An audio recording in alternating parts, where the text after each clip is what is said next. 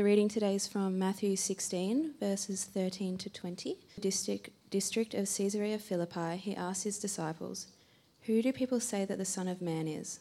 And they said, "Some say John the Baptist, others say Elijah, and others Jeremiah, or one of the prophets." He said to them, "But who do you say that I am?" Simon Peter replied, "You are the Christ, the Son of the living God." And Jesus answered him, "Blessed are you, Simon Bar-Jonah, for flesh and blood has not revealed this to you, but my Father who is in heaven. And I tell you, you are Peter, and on this rock I will build my church, and the gates of hell shall not prevail against it. I will give you the keys of the kingdom of God, of heaven, and whatever you bind on earth shall be bound in heaven, and whatever you loose on earth shall be loosed in heaven." Then he strictly charged the disciples to tell no one that he was the Christ.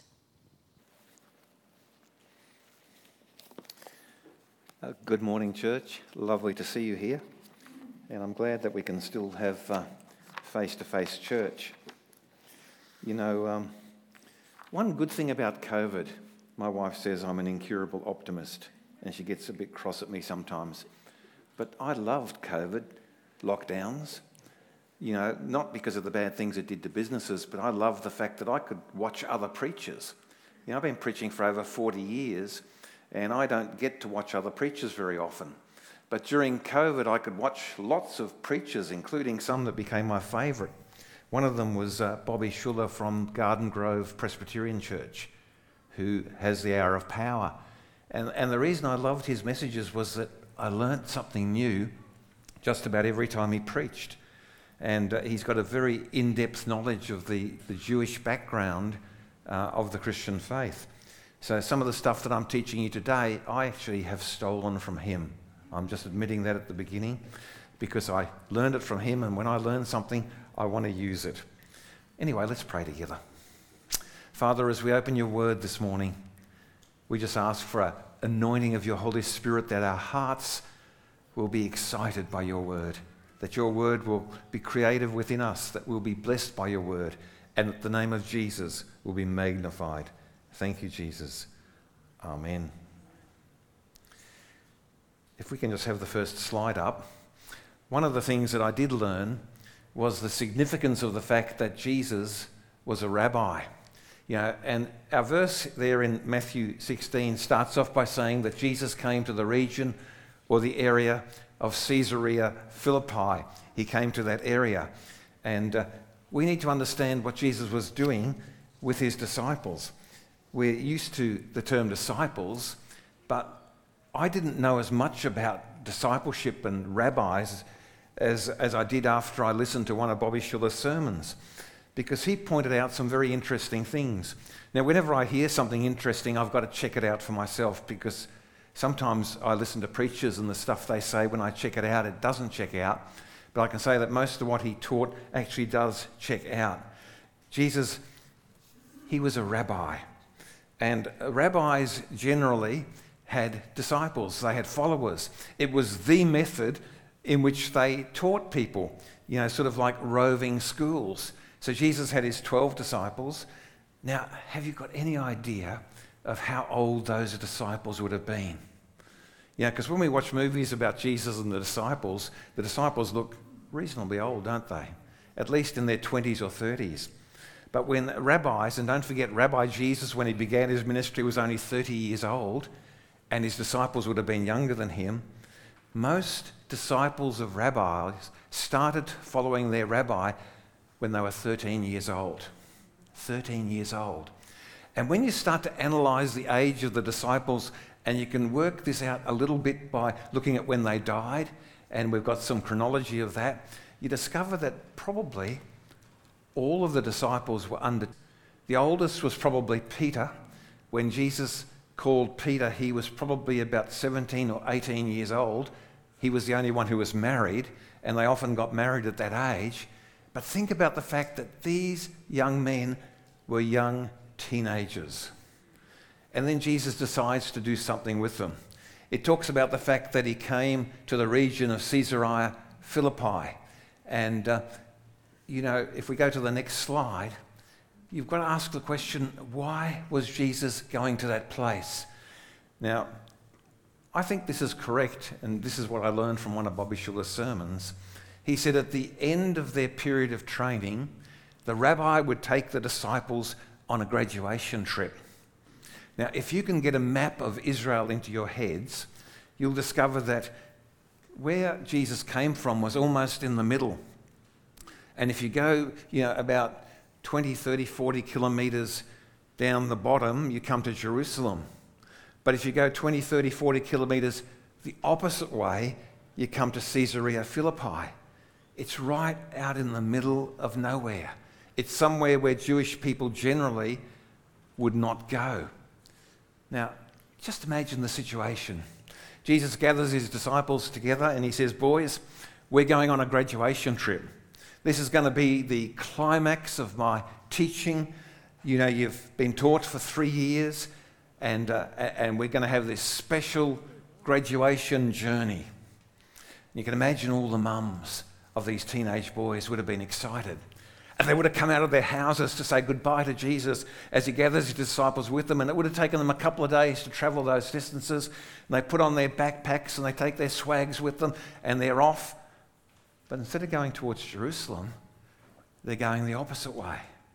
You see, most rabbis took their pupils, their students, their disciples to Jerusalem. That's where you go for your graduation. You take them from Galilee all the way to the temple. You make that couple of day journey and that's the culmination, that's the graduation that you go through. But Jesus goes the opposite way. Instead of going to Jerusalem, he goes directly the opposite way and he heads to this place called Caesarea Philippi. Now, what sort of place was it? Well, let me tell you, first of all, it was almost like the Disneyland of the Roman world. You'll probably hear some very bad things about it in a moment, but it was like the Disneyland of the Roman world because the Romans had constructed this amazing recreation area there. It was like SeaWorld. It had water slides and waterfalls and ponds and swimming areas. It was like a Garden of Eden. It was the most beautiful place. And Romans would often go there to holiday. And you think, okay, Jesus is doing something else there. It was the most evil place in the whole Roman Empire. And you can imagine what these young men thought. They'd come from Galilee. They'd come from the most conservative place in Israel. They would have had a fairly sheltered upbringing. Peter, and here they go to the most evil place in the whole known world, Caesarea Philippi. Let's look at the next slide. You might say, why was it such an evil place? Well, along with all the ponds and all the waterworks and all the recreation areas was this place. And see the cave there. You see, what they did in this place, and if you're under the age of 18, you might just need to hold your fingers in your ears for a minute. But what they did in this place was absolutely revolting. On that stone platform, they used to have animal sacrifices. They used to have human sacrifices. They had orgies of men with goats. Can you imagine that? Totally evil. You can't imagine anything more evil than what went on there. And they did that to entice the god Pan from out of hell, out of the gates of hell, out of the cave. They felt if they could be as evil as possible, then Pan would come forth, spring would burst forth because he was a fertility god, and everything would be right, which is called panic. Did you know that panic comes from the god Pan? Panic, because Pan was so evil, so dark, so terrible, that it would induce terrible, terrible panic. Now let's go on to the next slide, and we look at the scriptures again. It says in verse 13, when Jesus came to the region of Caesarea Philippi, he asked his disciples, "Who do people say the Son of Man is?" Now, Bobby Schuller, and I'm going to pinch from him again, said something, and I haven't been able to confirm this, but I thought it was really interesting. He said Jesus takes his disciples to this most evil place. And you can imagine that all the priests of all the various gods that were there, because they had every known god in that flat area, they had niches on the walls with gods. They would have been milling around there. It was an evil place. He says Jesus took his disciples there, and he stands close to where they were, and in a loud voice he says, "Who do people say the Son of Man is?" And Bobby Schuller reckons Jesus would have said that out loud because he wanted to attract the attention of the priests and the others who were there. And they give some answers. They replied, some say John the Baptist. They would have been scared. They were teenagers. They would have been frightened. They would have said, some say John the Baptist. Others say Elijah. Still others, Jeremiah or one of the prophets. But who do you say I am? They're freaking out. Simon Peter answered, "You are the Messiah, the Son of the living God." You are the Messiah, the Son of the living God. Here comes Jesus, and he takes his young church, his young disciples, to the heart of evil in the Roman Empire, and he declares the fact that he is the Messiah, the Son of the living God. Let's look at the next passage. Let's look at the next slide. As we go through this passage, Jesus replied, "Blessed are you, Simon, son of Jonah, for this was not revealed to you by flesh and blood, but my Father in heaven. And I tell you that you are Peter, and on this rock I will build my church, and the gates of hell, or the gates of Hades, will not prevail against it." You know, there are three different ways in which this passage has been understood. The original Roman Catholic Church used this passage to support the fact that Peter was the first pope. And I think they had a point, because we know from history that Peter was basically the leader of the early church. And when Jesus says, "I'm changing your name, Simon, to Peter. I'm changing your name from Simon to Peter and Petros, the rock, and on this rock I will build my church," they basically said Peter is the rock on which the church is built. Peter was the first pope. But we don't all agree that that's exactly what Jesus meant. You know, most scholars that have examined this said you've got to take notice of the fact that two different forms of the word rock are used here. Petros is a name, but the second word rock talks about a rock, not about a person. And Jesus basically is probably saying this: you are the rock, you are Peter. You know, you're going to be strong, you're going to be solid, you're going to be immovable. But on this rock, on this confession that you have made, that I am the Son of the living God, that I am the Messiah, I'm going to build my church. That's the other way it's been understood. That the church was built on the confession that Peter made, that he is the Messiah, that he is the rock. But you know, there's actually a third option. There's actually a third option. And this option actually includes the gates of hell in it. Is actually making a statement about the fact that he has brought his disciples and the church to this rock, to this flat rock where the evil is, and it's on this rock I'm going to build my church. It's in the midst of this evil place that I'm going to build my church. I'm not going to build my church in a place of religious worship. I want you disciples to understand that my church is going to be built where the evil is the greatest, where the need is the most important. Do you see what we're saying here? Do you see what Jesus is saying here? It makes sense, because then he goes to say, the gates of hell will not prevail against it. Go back to slide number 3, the gates of hell. That flat rock there, it's still there today. This is a modern picture. He says, on that rock I will build my church, right in front of the gates of hell, and the gates of hell will not prevail against it. You know, it makes a lot of sense. I think all three interpretations make some sense, but I think this one makes a lot of sense as well. You see, God doesn't call the church, Jesus doesn't bring his disciples just to the nice, easy places. He didn't probably stop at the place where all the waters were, the place where it was nice, but instead he brings them to the rock of evil, the center of evil, where I'm going to build my church. I remember a lady by the name of Jackie Pullinger. I remember reading her book many, many years ago. I forget what it's called, but it's something like, I think it's called Chasing the Dragon. And she went to Hong Kong to start a church. And when she went to Hong Kong to start a church, she went to the very heart of the drug dealers area. She went to where there was the most evil.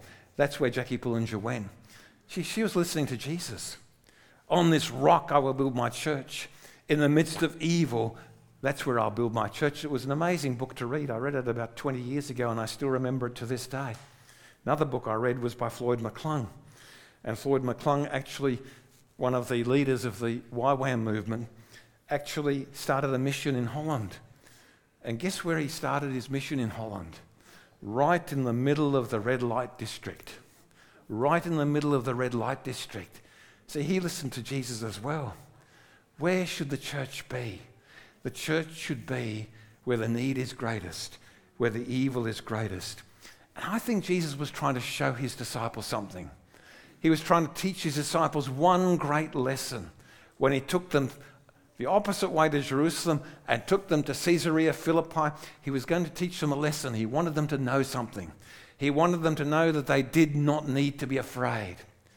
That Jesus has the name that is above every name. That at the name of Jesus, every knee will bow and every tongue confess and declare that he is Lord to the glory of God the Father. You know, it's a passage that I have used quite often. It's from Philippians. And in Philippians chapter 2, I think it is, Philippians chapter 2, we have these beautiful words about Jesus. And it says this about Jesus. It says, who being in the very nature God, did not consider equality with God something to be grasped, but made himself nothing, taking the very nature of a servant, being made in human likeness, and being found in appearance as a man, he humbled himself and became obedient to death, even death on a cross, and gave him the name that is above every name, that at the name of Jesus every knee should bow in heaven and on earth and under the earth, and every tongue confess that Jesus Christ is Lord, to the glory of God the Father. Is that true? Is that really true? Have a look at Luke chapter 10. Luke chapter 10, where Jesus sends out his disciples.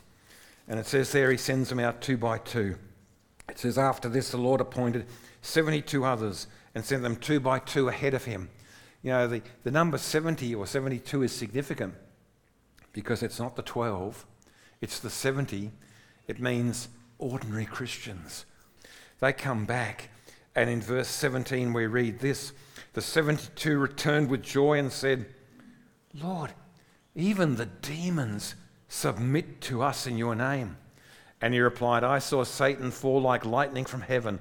I have given you authority to trample on snakes and scorpions and to overcome all the power of the enemy. Ordinary believers in the name of Jesus were given authority and power over the enemy. What does Jesus say to the disciples? The gates of hell will not prevail against you. The gates of hell, you don't need to be frightened. That horrific God Pan that they try to draw out of that cave, out of those gates of hell, he can do nothing to you because you belong to Jesus. You belong to me, Jesus said. And I have the name that is above every name. It's important for us to realize that. I spent about 5 or 6 years of my life working with people that had come out of satanic ritual abuse. And I'm so glad that after 5 years we could move on from that because it's a very, very draining ministry. Because a lot of the time you're dealing with pure evil. And you're dealing with personalities that are satanic in nature. And as a human being, we're not always on top of things. You go into a ministry section and you might have had a fight with your wife. Something else might have gone on. You know, you might have come and you think, well, I don't feel very spiritual today. And suddenly you're dealing with someone deep into Satanism. You're dealing with evil spirits. You're dealing with stuff that is horrific and terrible. And you think to yourself, what am I going to do? But then always that scripture came back to me, always. I have given you authority. It's not my authority, it's the authority of Jesus. And again, I would say to some of these evil things, Jesus has the name that is above all names, and you will bow before Jesus.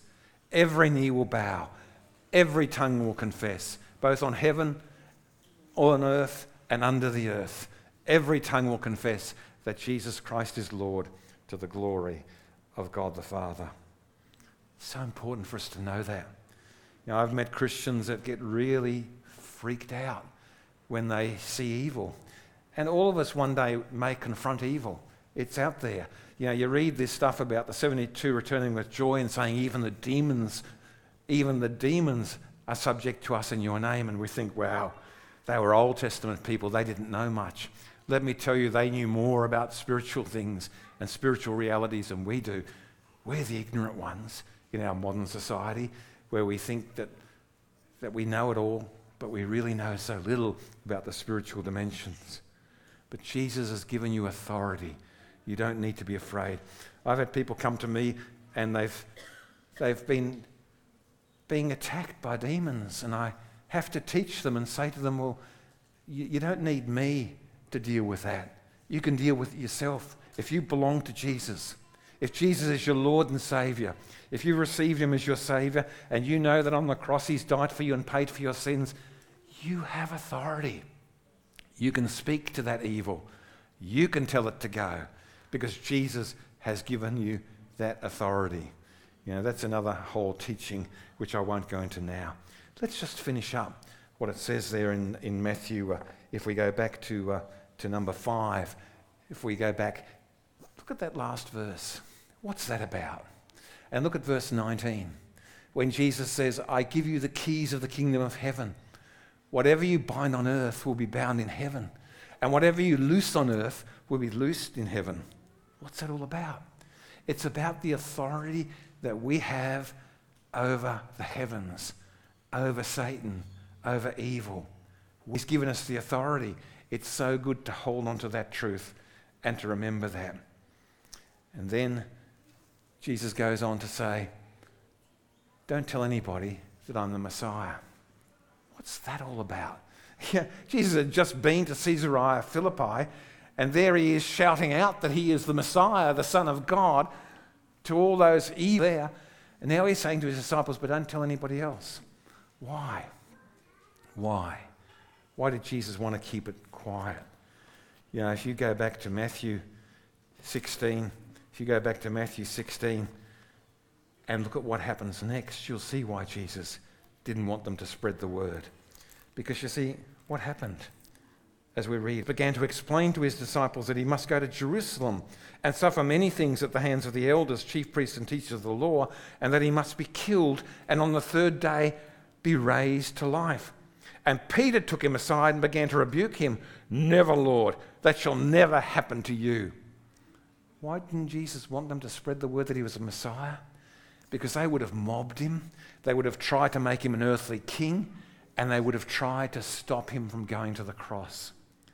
And when you read the Gospels, you realize that Jesus, after this, he set his face towards Jerusalem, and he was on the way to the cross, and nothing was going to stop him from going to the cross, because that was his mission. That's why he'd come. Because on the cross, it's our sins were paid for. It was on the cross that death has been defeated. It's on the cross that the enemy, that Satan has been defeated. On the cross, the Lamb that was slain won the victory. Let's pray together. Oh, Lord Jesus, you have the name that is above every name. And at your name, every knee shall bow, and every tongue confess on earth and under the earth and above the earth that you are Lord, to the glory of God the Father. Lord, we don't need to be afraid. There is nothing that the hosts of darkness can do to us when we are under your protection, because you have all authority and you have all power, and there is no name that is higher than yours. So, Lord, as we go forth into this world, teach us that nothing should stop us from our mission, from proclaiming the good news of Jesus. Doesn't matter how bad a place is, or how bad people are, or how scary things are. We do not need to be afraid because you have won the victory. Lord, bless this church as it's about its mission. Bless every member of this church, every person in this church. Help them to reflect Jesus and the love of Jesus. Pray that in the precious name of Jesus. Amen.